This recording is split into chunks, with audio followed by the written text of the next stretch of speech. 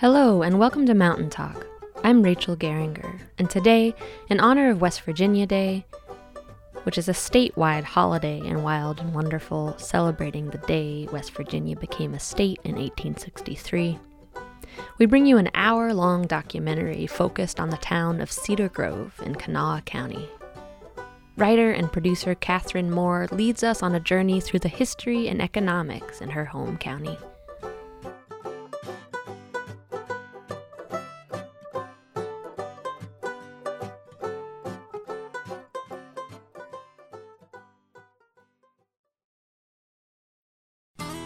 From Allegheny Mountain Radio and West Virginia Public Broadcasting, welcome to Cedar Grove, stories of striving and surviving in an American community.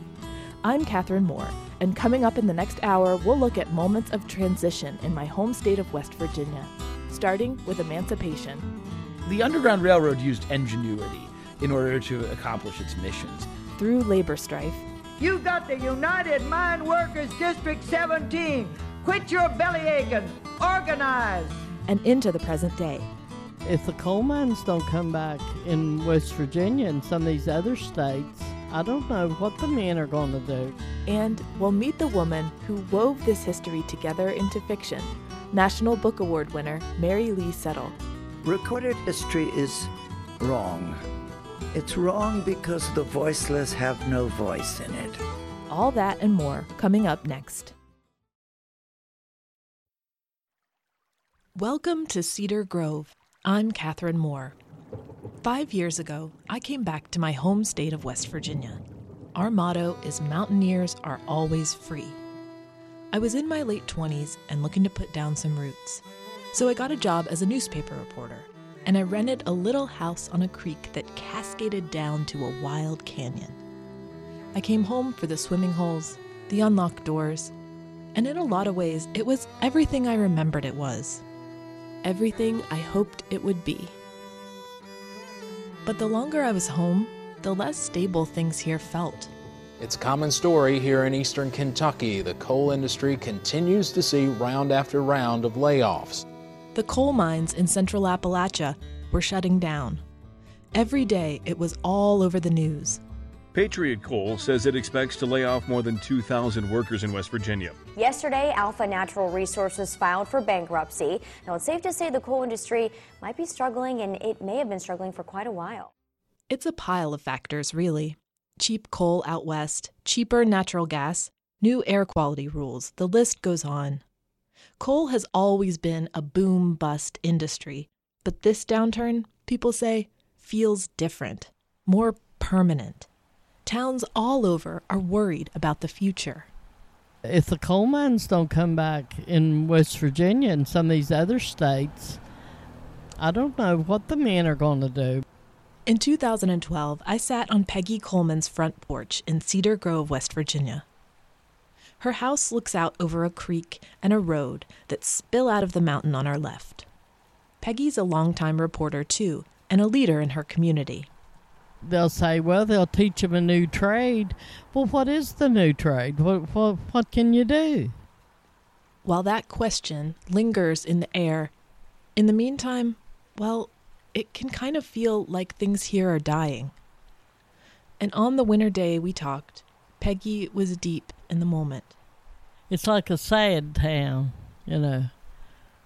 Everybody's lost their laughter, and I don't know why. I don't know. I've lost mine. I felt it too, like things were collapsing. But like Peggy, I also knew that there had to be something better for this place. There had to be a future of something, but I don't know what it is. I mean, I just don't know. It was hard for people, me included, to even imagine a different future. It felt like coal or nothing, which didn't really seem like much of a choice at all. This wasn't just an economic crisis, I realized. It was also a crisis of imagination. Then one day, I got a book in the mail. It came from a friend with a note. Warning, reading this book may affect your grip on reality. Common side effects include having visions and dreaming dreams. I opened the book. On the first page was a poem called Beginning. An autobiography that begins with one's birth begins too late, in the middle of the story, sometimes at the end. I was formed by River Run, east from Virginia, where the mountains cut us off from our past, but not our memory. West of the Ohio, the Mississippi. I was formed by eons of earthquake, and the rise of the mountains, and the crushing of swamps into coal. Old choices, not my own, set me down in one place and not another. Old habits I had not made clung to me. To honor them, recall them, present them, and to admit my love is to cast them off at last.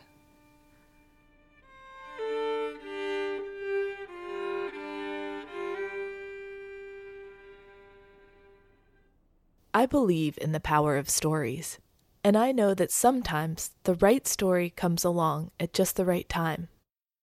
That was the case for me with the memoir of a novelist named Mary Lee Settle, born in 1918. I'm Mary Lee Settle, and we are in my living room in Ivy, Virginia, and we're just about to have an interview, and you're just about to ask me a lot of questions that I can't answer. That's Settle in 1995, 10 years before she died. I found out that she's best known for a series of 5 novels that trace the evolution of democracy and power in West Virginia for 300 years. It's called The Beulah Quintet, and in it she reframes the history of this place. I got sick of the legends of history. I think the reality of our history is so much stronger, so much more to be proud of and ashamed of than the sort of pacified, cleaned up legend of our history. The novels center around a place called Beulah Land. It's a fictional but recognizable version of the Kanawha Valley, where Mary Lee and I both grew up. She borrowed the word Beulah from this traditional hymn. It's an Old Testament name for Jerusalem.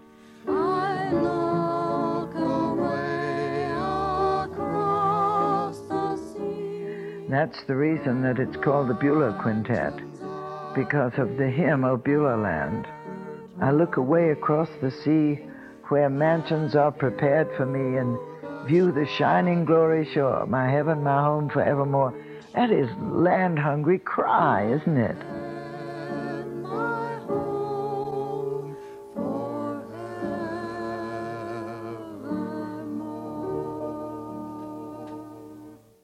What really grabbed me about the Beulah Quintet was this. Each of the 5 books is set at a time right on the edge of revolution.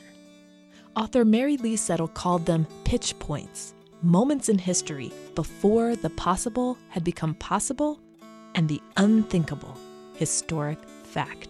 It is just before a change so deep that after that society is not the same anymore. Brian Rosenberg is a scholar who wrote a book about the Beulah Quintet. He says it's a story of a family, first of all. One extended family through many generations and several centuries. The family is loosely based on Mary Lee's own, and the setting is the real place where they lived, Cedar Grove, West Virginia, the same town where Peggy Coleman lives. And then that family in turn comes to represent the history of a particular region. That region being southern West Virginia and central Appalachia. But it's also a more universal story. Denise Giardina wrote award-winning historical fiction of her own set in this place. The Beulah Quintet is 5 novels, obviously, that really are trying to get at the essence of the idea of freedom and what America is. The books follow that ideal of freedom like a bright ribbon through time, from the English Civil Wars to what was the present for Mary Lee. the late 1970s. All the way through, it's this ideal of America and how that is impacted by the reality of America, where the reality is killing Native Americans and enslaving black people and treating coal miners like dirt. That's the reality. But through it, how the American ideal survives somehow, or can survive, or does it survive? I think she's really raising that question. O Beulah Land is the first novel Mary Lee wrote in the series. In its opening pages, we meet a woman named Hannah Bridewell. It's the mid-1700s. She's desperately searching for her way home through what was then called the Endless Mountains, the Alleghenies. At one point on her 40-day odyssey, she gets stuck in an enormous thicket of rhododendron. Back then, they called it a hell. Mile upon mile of thick snaking roots, like the unkept head of some insane giant. That's Mary Lee Settle reading from O Beulah Land in 1985. For 2 days, she had stumbled, fought, thrust her body against the unyielding mass, without food, without water, in a maze of God, while above her head and out of sight, the wild moving tops of the plants lifted their handsome black-green swirls of leaves and tried to charm the sun. As I fell deeper under the spell of Mary Lee and her novels, I got lost too, in a maze of history. I felt like I needed to get my bearings. I found myself wanting to go see the living proof of what was unfolding before me on the page.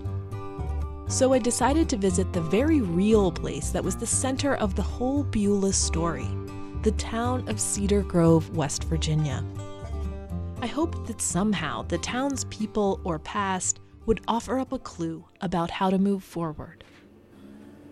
So I showed up one Saturday in May, and at the center of town was a yellow brick post office. It bustled with people picking up their mail and visiting their neighbors. When I say the town of Cedar Grove, what words come to your mind just right off the top of your head without thinking? Home. You know, where my roots are, I guess. Yeah. I love it. It's went downhill, but I love it here. And I'll stay here probably, yeah. The town nestles between two mountains on a wide river. Upriver is a coal-fired power plant. Downriver are chemical plants and the city of Charleston. It's the oldest town in Kanawha Valley. And it was, at one time, it was just a fantastic place to live. It's still a good place. There's good people here. I was curious how the residents remembered and retold the town's history. So I asked about their favorite stories from the past. And one came up over and over again. It has to do with Mary Lee Settle's family, the Tompkins, and the big brick house where they used to live. Well, there's a lot of tales about a tunnel going to the river and hauling salt and ammunition and stuff from a Tompkins property, which I don't know if it's true or not, but anyway. There are a bunch of versions of this tunnel story, it turns out. Some people said they were part of the Underground Railroad. They say that the Underground Railroad went through here. This was one of the safe houses. Others had the opposite impression, that the Tompkins family used the tunnels to transport people that they enslaved here before the Civil War. The slaves would come in. There was a tunnel from the river that went under the football field. They used to bring them in underneath the house and keep them. I knew about that. All the rumors basically boiled down to this idea that a tunnel used to connect the Tompkins house with either an old brick church in town or the Kanawha River or both. Here's what we know. The house and the church were built by the slaves of Mary Lee Settle's great-grandfather, William Tompkins. Before there were coal barons in West Virginia, there were salt barons, and he was one of them. The salt barons made a bunch of money and had a ton of power, but theirs was an industry and an era that we don't talk about much today. Luckily, a friend of mine is studying it. Hello, my name's Cyrus Foreman. I'm a native of Charleston, West Virginia, and I'm also a graduate student of history. Cyrus has a pickling hobby that won't quit. He ferments everything, which actually relates to what he tells me next. Just beneath the surface of the area stretching from just outside Charleston up to nearly Cedar Grove, about a 10, 15-mile stretch of the Kanawha Valley, there was a resource that was essential to early America. This was salt.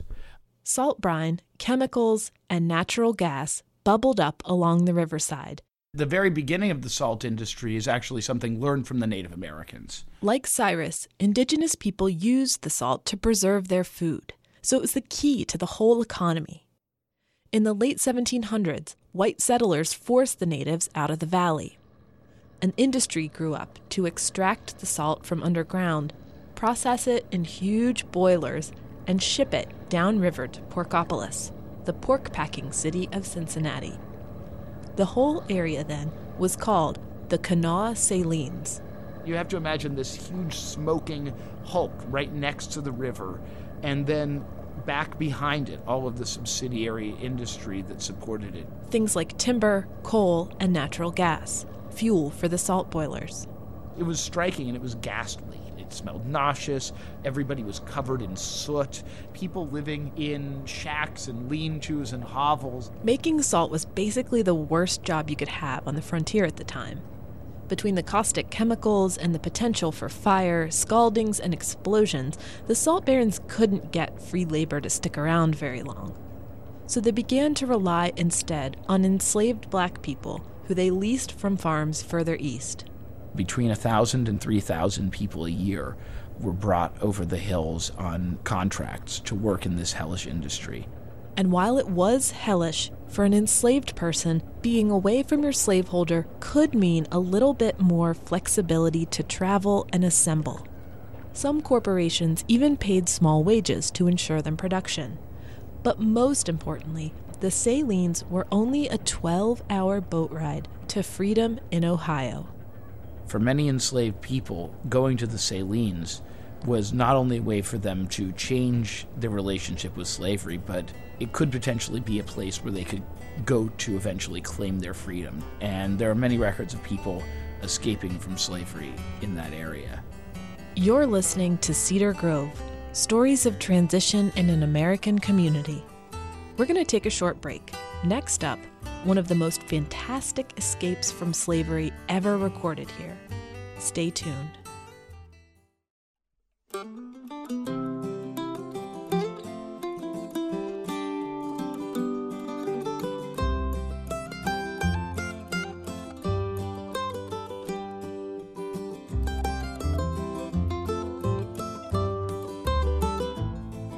You're listening to Mountain Talk on WMMT. In this episode, we bring you Cedar Grove, an hour-long audio documentary about a West Virginia town, produced by Catherine Moore.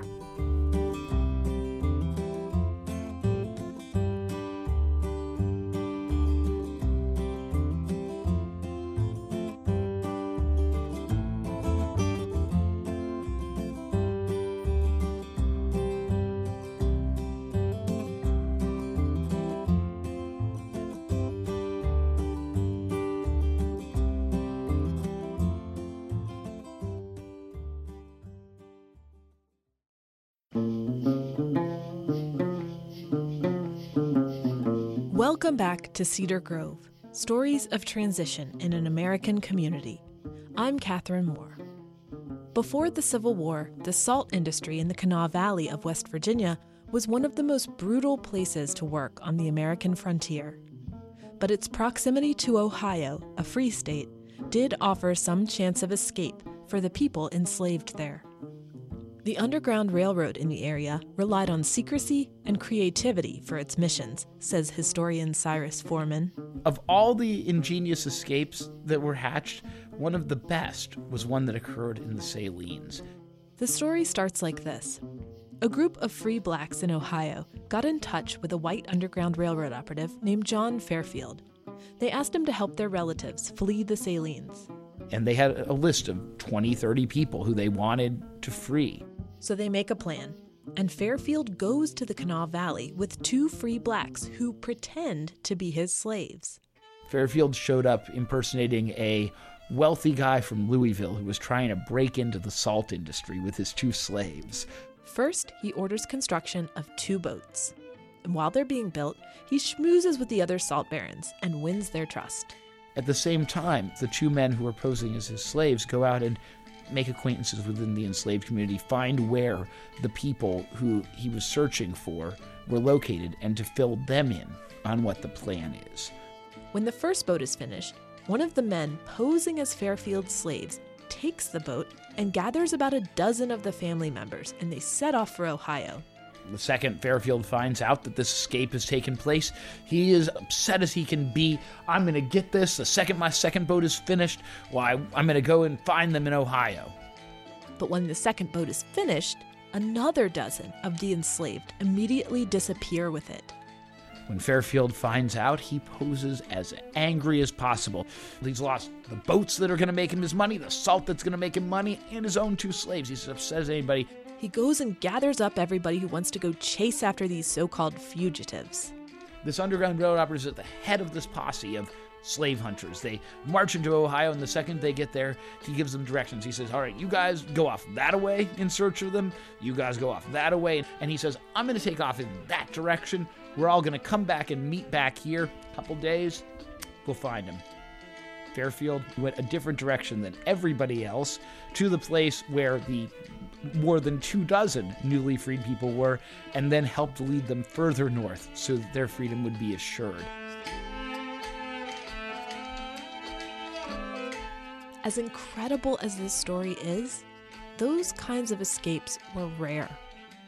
I decided to go look for clues of the people who didn't escape, which was most everybody. Back then, Cedar Grove was a giant plantation owned by the writer Mary Lee Settle's great-grandfather. In the 1840s, the people he enslaved built him a big brick house and a little brick church. There's talk in town of tunnels that run between the two structures. So I go to the church. It's simple and gem-like, with Gothic windows, a small steeple, and a bell. On one side of the shady churchyard, I find clusters of mossy graves belonging to Mary Lee Settle's white relatives. On the other side, I find a muddy ditch filled with deep purple wildflowers. And I meet a woman named Jean Lamb, one of the main caretakers of this spot. So it's kind of this gulch. Yes, yes. Now, see right there? See the big rocks? Jean points to some clusters of round river stones with chipping white paint. See them right there? Yeah. And right there? Those are supposedly graves, like there's one way up there. She first noticed them years ago when she was out on a stroll through town. So I walked down there, and there was a sign that said, free at last, thank God, free at last. And then it indicated that it was a slave cemetery. And I looked around, and it was so overgrown that you could not see one gravestone. Jean, of course, had rediscovered the graves of the enslaved people who built Cedar Grove.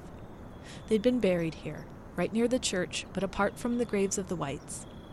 And since then, Jean and a local historian, Anthony Kinzer, have worked to create a memorial for them here.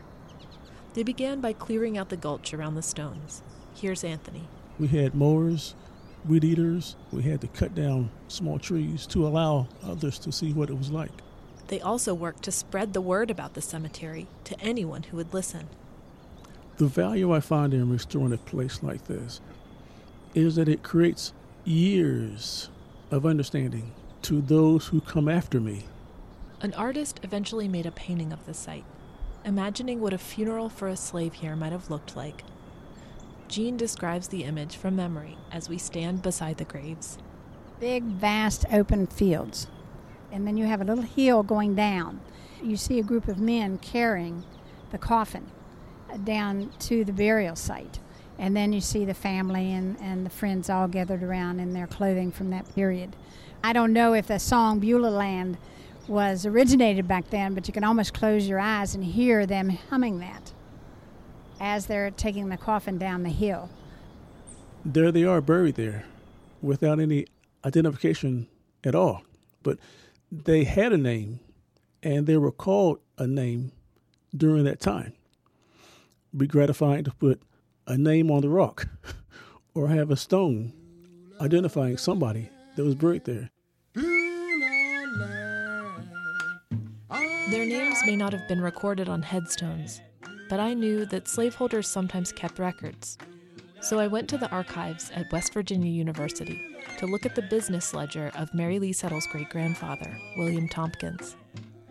I opened its mold-stained cover, and there, inside, on page after fragile brown page, Tompkins had recorded the names and birthdays of the people he enslaved. Mary Shelton, born 2nd March, 1834. Miles Shelton, born 1st March, 36. Kitty Shelton, born June, 38. Their names continued in rows, whole families. I wondered which ones lived until the Union Army brought many of the Valley's freed slaves to a new life in Ohio, where their future was perhaps more uncertain, but also, I hope anyway, more free.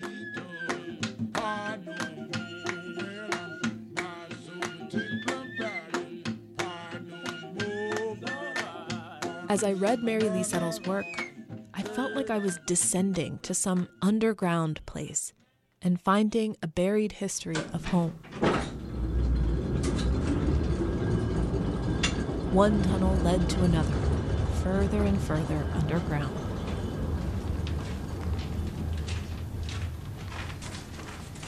Now, folks, this is your first stop on your tour. The reason we stopped here is to give you just a little history of this little coal mine. In the late 1970s, the author Mary Lee Settle literally went underground when she rode into the narrow tunnels of an exhibition coal mine near Beckley, West Virginia. She was researching for her novel, The Scapegoat. It's the 4th book of the Beulah Quintet, and it takes place in the days leading up to a 1912 coal strike. You couldn't write about the modern valley, which had been both destroyed and made feudal and made rich by coal, without going back somewhere near the source of the coal business itself. An old coal miner took her through the dark passageways. She brought along a tape recorder to capture her experiences. Look at that. What's that miter up there, that glistening stuff? That's just some kind of a fungus there. It's a fungus, is it? It's kind of like a mold.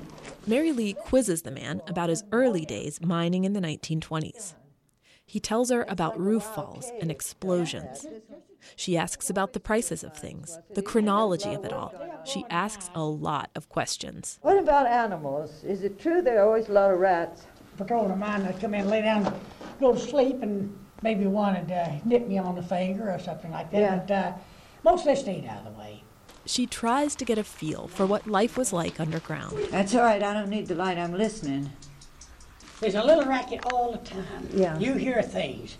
It could be water, could be the top, or it could be just little shivers falling off. A coal weight coming down on the coal popping, cracking. Mary Lee Settle discussed the visit in a 1980 interview. In a mine or a cave, sound is very different, and the drop of water you can hear, it echoes against the side of the cave. It's very noisy in there. Now, I'll tell you what I want to do. I want you to stay right here, and I want to walk around that curve. And Okay. I'll come right back. And you put your light out, will you? Yeah. Because I just want to see something. I'm as scared as the next, but my curiosity is so great it saves me. So I was able to go into a mine alone, and boy, it was scary, really scary. Is it right to say that it's noisy in a quiet way? You expect silence, but it's a silence full of sound.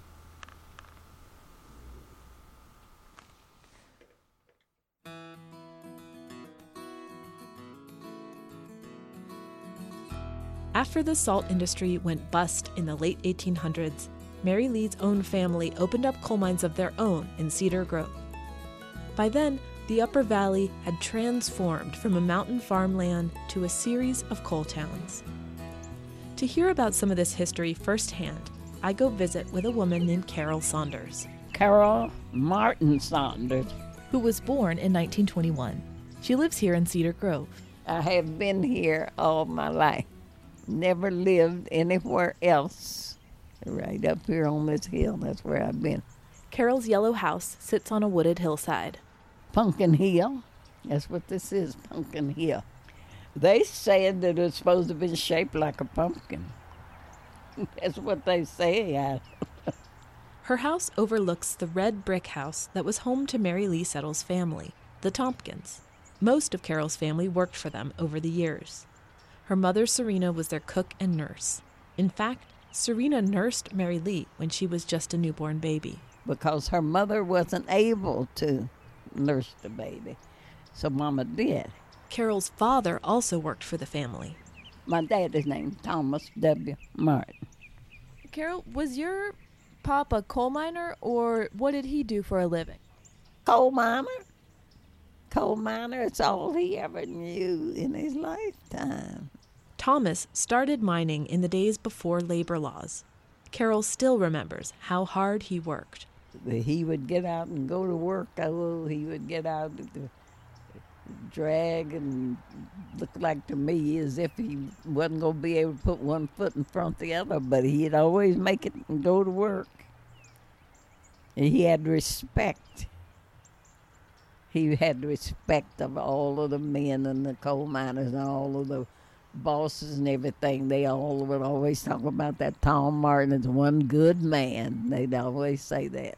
Thomas was paid in scrip, or coal company credit, which could trap families in loops of debt to the company store. And lots of times you go down there with your scrip card. Sometimes you would want more than you could draw scrip for. Lots of times. Coal companies in Thomas's day built whole towns for workers. They even hired their own private police to watch over it all. Dreaming of greater independence, miners and their families periodically rose up to demand the right to join a union. And when they did, labor organizer Mary Harris Jones came to support them. Mother Jones was a little old lady in a long black dress. She cussed like a section foreman and specialized in causing a ruckus. She once gave a speech in Cedar Grove. In the fourth novel of the Beulah Quintet, Mary Lee Settle reimagined the scene. Mother Jones has assembled all the women of the coal camp in a barn late at night. The strikers have been kicked out of their company housing, so they're living in tents. Some drunk mine police accidentally set fire to their tent camp. Mother Jones knows it's a golden moment to incite a rebellion, and she does not hold back her words. Here is Mary Lee Settle reading in 1982. It was time to ring the chimes. Mother let go. Her voice pounded the barn walls. The womanhood of this valley shall not be beaten, robbed, and violated like you was tonight by a bunch of company bloodhounds. Nevermore. She paused for the amens. The yes, yes she knew would come, always did, from the Baptists and the Holy Rollers. They caught the amens from each other, and nobody said hush. She sensed that it was time to step right out onto dangerous ground. And the church. She let them have their little stir at that. Now, I don't say nothing about your church as such, but it ain't your church. It's a company church. You can't even use it to get buried from when there's a strike. It don't belong to God. It belongs to the company with a company Jesus. Why, that company Jesus don't know no more about you than a dog does its father. You don't need no company Jesus up this holler. You got the United Mine Workers District 17. Quit your belly aching. Organize. You can tell 'em in the country, tell 'em in the town. The miners down in Mingo laid their shovels down. We won't pull another pillow, load another ton, or lift another finger till the union we have won. Stand up, boys, let the bosses know. Turn your buckets over, turn your lanterns low. There's fire in our hearts and fire in our soul, but there ain't gonna be no fire in the hole. Lifelong Cedar Grove resident Carol Saunders was just a baby then, but she remembers her family talking about this era in West Virginia. Some nights they'd have to cover up the windows and all, because the people were shooting at each and all that. Carol's cousin is named Catherine Atwater. She was born during a particularly long and fierce conflict. I was actually born in 1912. My early days were spent in Cedar Grove. Catherine grew up on a little hill across from Carol, and she remembers one of the miners' mass marches. This was around the time that all the fighting climaxed in 1921. And I remember once when the miners were on strike, and we sat on the front porch and watched the miners march through Cedar Grove on their way to Charleston. Catherine tells me she misses the sense of solidarity that she felt in her community back then. See, everybody now is me, I, and mine. Then it was us, ours, and yours. People just loved each other, dog, baby. Take Catherine's uncle, Thomas. When his fellow coal miners were thrown from company housing, he offered them his land so they could build temporary shelters right here on Pumpkin Hill. The same year I'm talking about that the coal miners struck, my Uncle Tom, Carl's daddy, let them build what they call barracks, 2-room houses, so the men who are striking will have somewhere to stay. When the strike was over, Thomas repurposed the materials of the shelters. He made a new house, the one where Carol Saunders still lives today. He got together, the rest of some of that lumber, and then built this house. And they've been adding on, putting on to it. The West Virginia Mine Wars brought national attention to the plight of miners in the area around Cedar Grove. The walls of the room where Carol and I are sitting literally helped build the groundwork for the National Labor Relations Act, which passed in 1935. The novelist Mary Lee Settle loved the rebelliousness of outspoken figures like Mother Jones. But in Settle's books, and in history, people like Mother Jones are the exception, really. Most of her characters lived their lives out of the limelight. They were people more like Thomas, who pushed the status quo over time with their everyday actions and choices. Here's Mary Lee talking about her work in a 1995 interview. All through the 20th century, these choices have had to be made by people. And the only people we know about are the people who are either well-known or made a career out of it, so they got a lot of publicity. But there were always people behind them in those pictures. Always people nobody knew. I'm writing about the other people in the picture that made these choices but didn't make a thing out of them, just did it.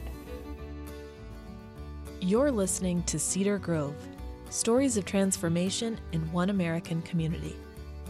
After another short break, we'll head for the early 1960s and explore the borderlands between Beulah Land and Camelot.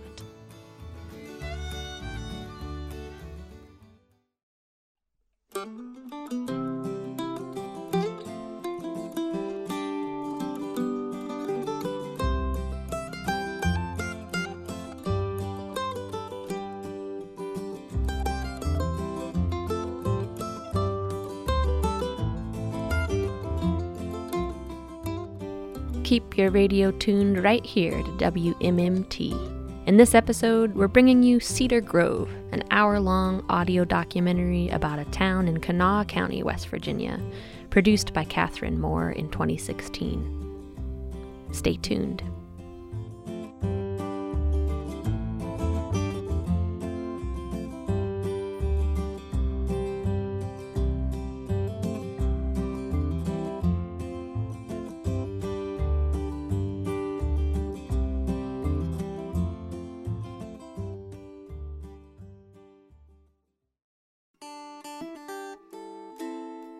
Welcome back to Cedar Grove, where I'm sifting through the past for clues about a future direction for West Virginia, my home. I'm Catherine Moore. Cedar Grove is the hometown of author Mary Lee Settle, and it's where she set 5 historical novels known as the Beulah Quintet. As I connected with the history in Settle's novels, I began to realize that the stories I was encountering of people making change in history had something in common: the willingness to not be held down by expectations. The whole notion that you can decide for yourself how you live your life is still, in some ways, a very radical idea even now. That's Gordon Simmons, a field organizer for the West Virginia Public Workers Union, who was friends with Mary Lee Settle. He says the Beulah Quintet is really about people seizing control of their own destiny. Because people are constrained by expectations that they didn't create for themselves.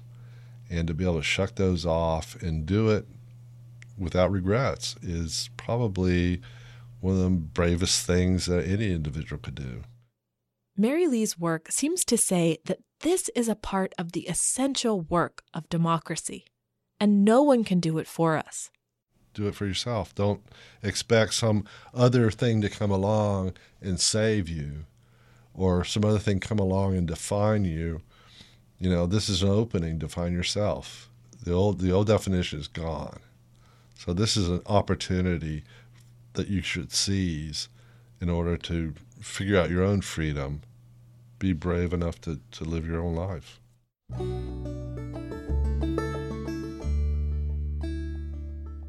Part of controlling your future, I found out, is controlling your own story of self. One of the struggles historically in Appalachia has been exactly that. Outside forces have reached in and tried to label the region many times. Even today, lots of people associate West Virginia with images of broken down shacks and hungry children. One of the key moments this image crystallized was during the 1960 presidential election. West Virginia was a pivotal state, so we got a lot of press. For a moment, it became the focus of then-Senator John F. Kennedy's campaign. Senator John F. Kennedy has said time and again that the youth of West Virginia is its greatest hope. Today, Paula Clendenin is an artist living in West Virginia. But back during the election, she was a fifth grader in Cedar Grove. As a kid, she was free to run in the hills and swim in the river. To Paula, the town felt close-knit and safe. And it was just like its own little galaxy, and they were all on this planet together. Paula remembers the day that Kennedy made a campaign stop in her hometown. We all went out to the bus stop and got to shake his hand, and I got an autograph, and it was all kind of exciting. Kennedy got up and made a speech on the hood of a black Cadillac in front of the movie theater in town. I am traveling around West Virginia, as you know, as one of a series of itinerant candidates for the Democratic nomination. By that time, tens of thousands of coal miners in West Virginia had been thrown out of work by industry mechanization. Unemployment and poverty rates were high. Just like today, Appalachian coal was facing increased competition from oil, gas, and markets out west. Mary Lee Settle wrote about this era in The Killing Ground. It's the final installment of the Beulah Quintet, Settle's 5-volume series of historical novels set in West Virginia. A character in the book, Hannah, volunteers for the Kennedy campaign. She's young and naive and well-to-do, and one day she drives some members of the press in a motorcade behind the candidate to Lacey Creek, where her ancestors lived. Author Mary Lee Settle reads from the scene. We turned up a creek road. I could hear the creek whispering. The mountains were so close to each other that we passed through a tunnel of trees and cliffs. On one side, the blasted rock showed a faint seam of coal. The motorcade filed deeper and deeper into the mountain and then pulled over. Everybody got out. Near the creek there were Jenny Lind shacks, some half fallen in, a few with washing hanging on lines. All of it seemed sunk in an undertow of desertion. The roads were black with old coal dust. Over the door of a dead cinder block building with no roof across the road was a dim sign, Odd Fellows Hall. Someone had written on the wall, "This way to the rat hole," with a black arrow pointing down. One of the reporters said, "Jesus." Eventually, a few people come out of their houses, and there's a photo op for the press. Hannah watches from a few feet away. I have never been more ashamed than I was at that moment. I hadn't known. Maybe for us, a sense of shame that stirs what is left of our old Puritan genes is the beginning of wisdom. I don't know. I only know I was ashamed for strangers to see us like that. I am aware now that I had never said us before, even to myself. Meanwhile, back in the real world, a month after Kennedy's visit to Cedar Grove, 5th grade Paula Clendenin's favorite magazine came in the mail, the Saturday Evening Post. And I was shocked when they had pictures of Kennedy in West Virginia, and they were talking about the poverty and the poor people, and it showed a picture of him in Cedar Grove. I just remember being enormously floored by that we were poor, that we were so poor that the nation knew we were poor. Paula's trusted source was saying that her idea about her home was all wrong, and it forever changed the way she thought about the place where she grew up. It was like the innocence was gone, she says. It really switched things for me. What I thought was beautiful before, I saw it in another light. some kind of life-changing wave went through me. And then it became very important to me to get out of there. It took her years until she could feel good about Cedar Grove again, until she could appreciate the specialness of her life there. Seeing the baptisms in the rivers on Sunday morning, and the tent revivals, and the little fireman festivals and stuff like that. I think there was a lot of sensory feeding versus what would be a much more successful economic community didn't have. I think that kind of environment feeds creativity, if you're so inclined. You know, creativity is finding the uniqueness of something. The tales of tunnels, the little brick church, stories of the older generations. Paula realized that all those things were part of what made her home unique. Even though I was becoming aware of like how perhaps unspecial Cedar Grove was becoming as I was getting older and realizing the poverty and stuff, that history was so special. It made it like more than just being a dying little town. It had such a rich little history. Paula says that even though her artwork is abstract, it connects to Cedar Grove in elemental ways. It's full of the things that Paula thought and still thinks are beautiful about the place. Old rocks, cracking layers of paint that show the erosion of time. You know, I love rust now. I use cold in my work. The layering of texture and the time effect on surface. I think everything I do now in my artwork, even though I do it from a more intellectual base, I know it comes from there. Both Paula and Mary Lee Settle found their creative fuel in a place where others had seen poverty and lack. Paula makes paintings. Mary Lee Settle wrote books. I want to take you now to the final scene of the final novel in Settle's Beulah Quintet. It takes place in 1980. The character Hannah McCarkle, who drove the Kennedy motorcade, is now in an airplane flying over Beulah land. Over the same woods, in fact, that the first Hannah character fought her way through in the mid-1700s. This new 1980 Hannah, we find out, is the author of the whole Beulah Quintet. She looks down from the airplane, and she sees the scars from mountaintop removal mining, laying bare the seams of coal that now, in 2016, are getting played out. Kate Long, a West Virginia writer who knew Mary Lee, reads from the final pages of the book. The raw hills rolled bluer and bluer in the distance, their scars shining like battlements. They gashed black runnels down to the river, their new man-made tablelands pale among the skeletal winter trees. But in addition to the acres of wasteland, she also sees new shoots of growth. And the book ends with a kind of hope that's more questioning than it is certain. I could see patches of green where someone had already begun the reclaiming of the land. It was theirs now, to build or to defile, and I had no place in it. But I carried with me, after all the searching, from all the people I had conjured up and brought to life again, a thing deeper than land. It was the choice to choose, to be singular, burn bridges, begin again. Whether in a new country, or a new way of seeing, or a new question, which was as ancient as wandering itself. It's been 5 years now since I came home to West Virginia and fell down this rabbit hole of history. The problems we face in the present day still feel daunting. As the Appalachian coal market shifts, the economic crisis we face is real. But now, I think I finally see the light at the end of the tunnel. The light is us. Mary Lee Settle's writing doesn't offer us a grand solution. The Beulah Quintet says you have to make the answer. You have to decide. It's a history of people looking for new ways to survive and be. And we are the ones who are writing its next volume.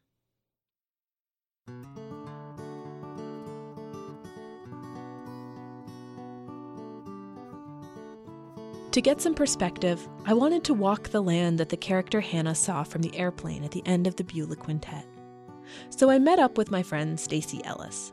He's a spry, twig-thin, 85-year-old man who carves intricate wooden earth-moving equipment in his spare time.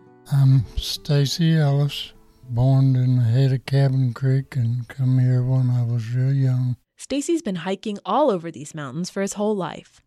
These days, he gets around on an ATV. His tiny poodle, Sassy, sits on his lap as he tools along the back roads, gathering berries and greens. That little dog rides with me. One summer day, Stacy offered to take me up Horse Mill Holler. It's the land back behind the old Tompkins house, which still stands. Stacy's daughters own and maintain it, in fact. Let's do it. Stacy used to deliver groceries up Horse Mill. He worked for the company store that was owned by Mary Lee Settle's family. The Tompkins owned all the property up in here. After a few minutes, we arrive at the family's old coal mine, a cut in the side of the mountain covered in vines. This is where the drift mouth of the mines was. Now it's all covered in vegetation now. We pass the ruins of the old slave quarters. After emancipation, they were converted to coal company houses. There were houses all along here. All close together? Yeah. Uh-huh.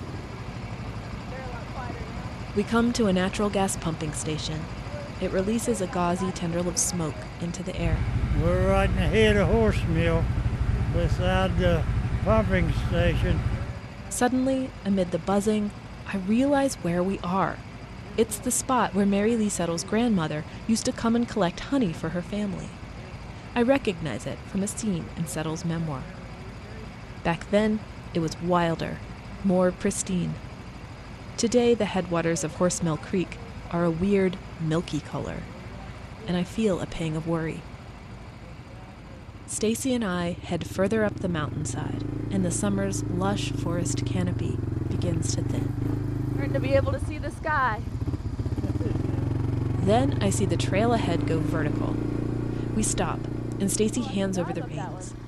He balances on the hood of the four-wheeler so we don't flip over backwards on our climb up the steep ridge. Okay. Don't run me over the hill, he says. All right. Okay, you ready? You all right? Yeah. You all right? Yeah. And then we take off up the mountain. When we get to the top, gas lines stretch from here to seemingly everywhere. And you can finally see the open sky.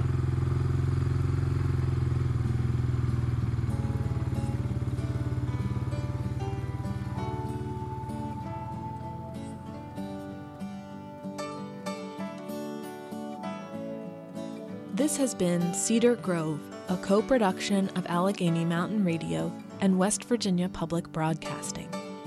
Find more stories, photos, and history at cedargrovestory.com.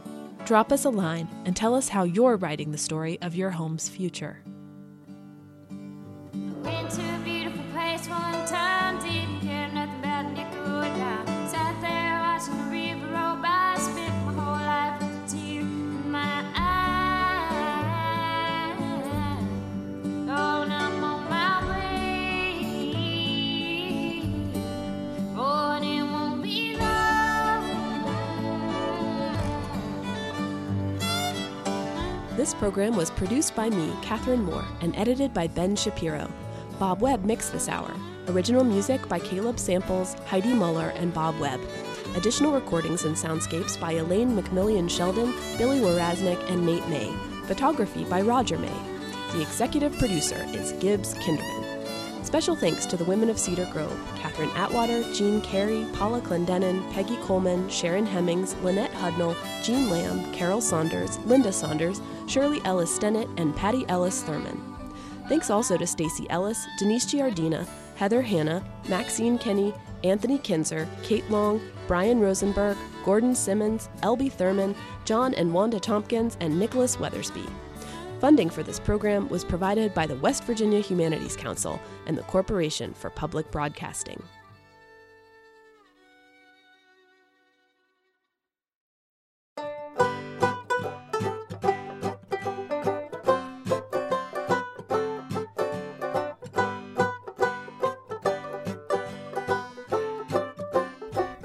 That's it for this episode of Mountain Talk, featuring Catherine Moore's hour-long radio documentary about the town of Cedar Grove in Kanawha County, West Virginia. Brought to you on June 20th, 2018, West Virginia's 155th birthday. If you'd like to hear this or previous episodes again, visit our website at www.wmmt.org or download Mountain Talk wherever you get your podcasts. I've been your host, Rachel Geringer, and from all of us at WMMT, thanks for listening to Real People Radio.